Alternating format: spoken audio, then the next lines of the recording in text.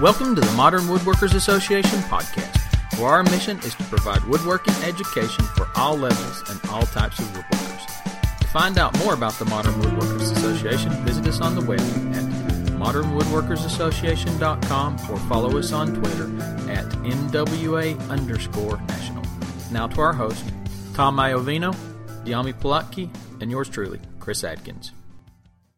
Hello, and welcome to the Modern Woodworkers Association podcast. This is Dyami, and I would like to introduce you to a special bonus episode of footage we recorded but did not air with the Matthew Kinney interview we recently published.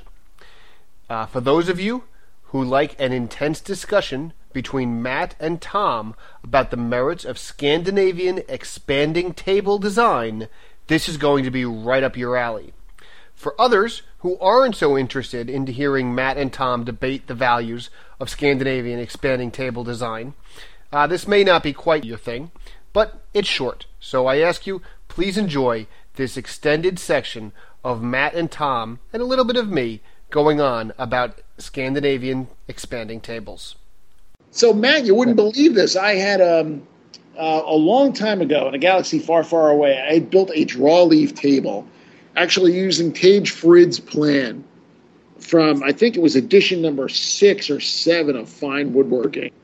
And I had posted, you know, they had done it, and I actually linked to the online plan.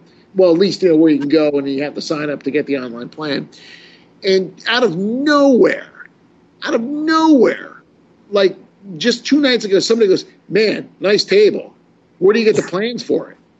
I'm like, I posted that thing up in like 2007. What are you doing? That's funny. Yeah, sometimes people dig up stuff on the website that's been there for years. Well, you know, I mean, it was because it was so long ago. I mean, I thought for sure that,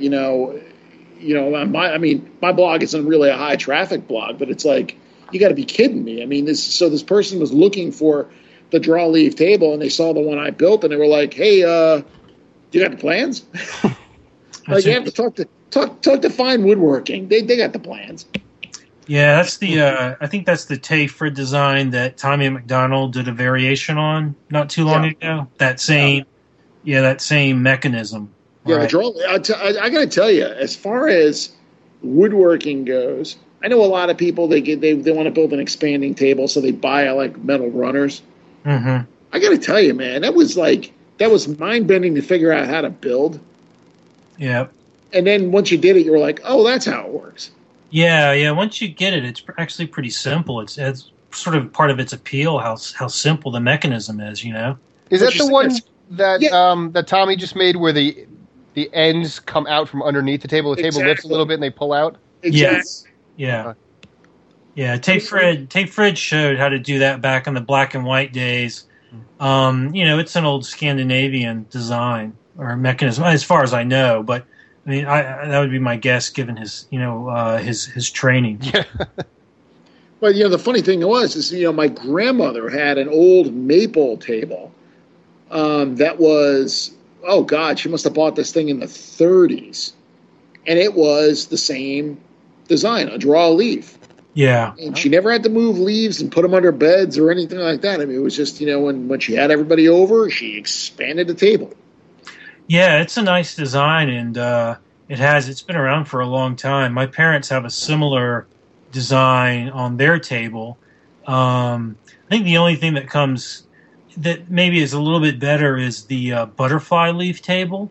Yeah, now you're getting too complicated. Yeah, that's much more complicated to build. Yeah. I mean, the draw leaf, you're like, oh my God, this is so damn simple. How is it that everybody's not building these things?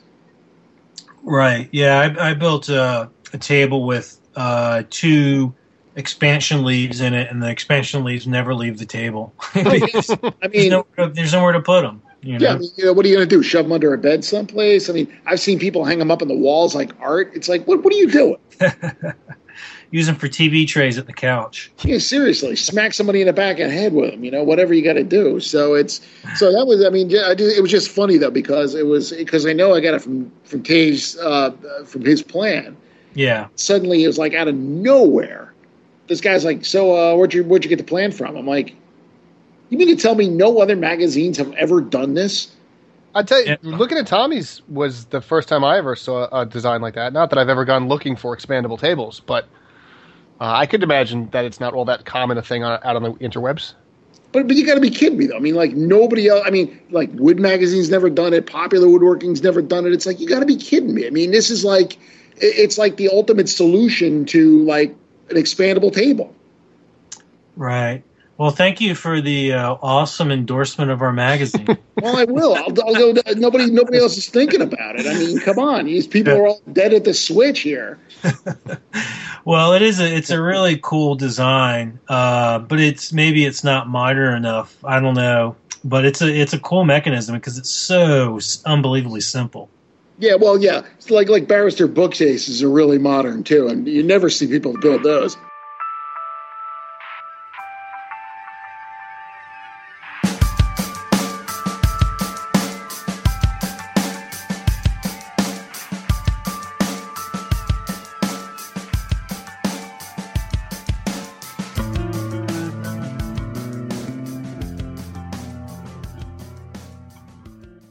Actually, I have to correct myself. We came down to race against Lyman, but we would often race against Largo. Okay. Yeah, I do. They had a very good cross country team when I was in school.